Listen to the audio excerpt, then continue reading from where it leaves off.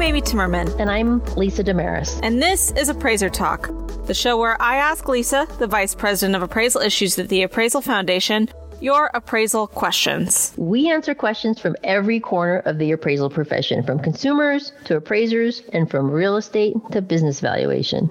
Welcome to today's episode. Lisa, this is a question that's been in the news a lot lately.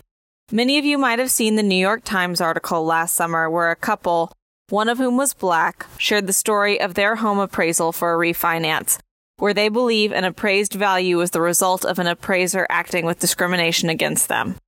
So here's the question. What do I do if I feel I'm experiencing bias or illegal discrimination in my appraisal? What is the Appraisal Foundation doing to combat discrimination and build public trust? Well, this is a big topic and a very important one. So first off, I really want to say this.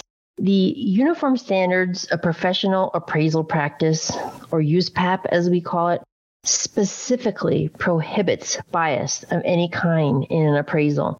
And that has been the case since USPAP was first written in 1987. As our president, Dave Bunton, said in a column last summer, recent tragedies across our nation have highlighted how much more work we need to do to combat systematic racism in the United States, and that extends to the housing industry. It is clear we must do more. So before I dive into the work that we've been doing, we should mention that the Appraisal Foundation is congressionally authorized to write the standards, the professional standards surrounding the entire appraisal profession. But we are not an enforcement agency. That is the purview of the state. State regulators are empowered to enforce USPAP, and a system is in place where individuals can report issues with appraisal reports to their state regulators. Appraisers who are found to have violated those standards can face discipline, or they can even lose their authority to practice. Now, here at the Foundation, we've been hard at work on this issue. Last spring, the Board of Trustees created a special committee on diversity, equity, and inclusion, the DEI. This committee is charged with promoting more diversity in the appraisal profession and on the Appraisal Foundation's boards, panels, councils, and committees. And we are really proud of the work we have been doing. In just one of these efforts, the DEI committee has been working with our Appraiser Qualifications Board. They've been reaching out to historically Black colleges and universities. So the AQB has a real estate degree approval program designed to help students gain required qualifying education hours for an appraisal credential as they complete the approved degree-related courses. So this is a free service, and it helps students get a jump start in their career in the appraisal profession. Another project we are working on is modifying and updating some of our education materials. Credentialed appraisers are required to take continuing education classes every 2 years.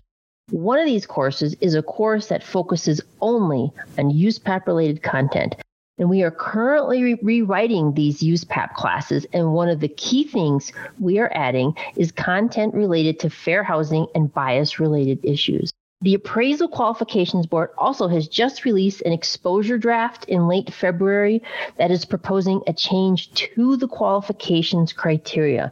And this will specifically highlight valuation bias, fair housing, and or equal opportunity related topics as something that is an allowable topics for continuing education classes. Thank you, Lisa. Before we wrap up, I did want to note for our listeners that if you're interested in learning more about this issue, you can visit our YouTube page and check out 3 of the sessions from our symposium last year, Promoting Trust for Fair and Affordable Housing. You'll hear from our very own Lisa Damaris, as well as some of the researchers studying this topic. They had some very thoughtful discussions. Thank you so much for joining us today. We hope you'll tune in each week to Appraiser Talk. You can send your questions to me at Amy, A-M-Y, at appraisalfoundation.org, and you might just hear us answer it in a future episode. And don't forget to hit that subscribe button so you don't miss an episode. Appraiser Talk is available on Spotify, Apple Podcasts, or wherever you get your podcasts.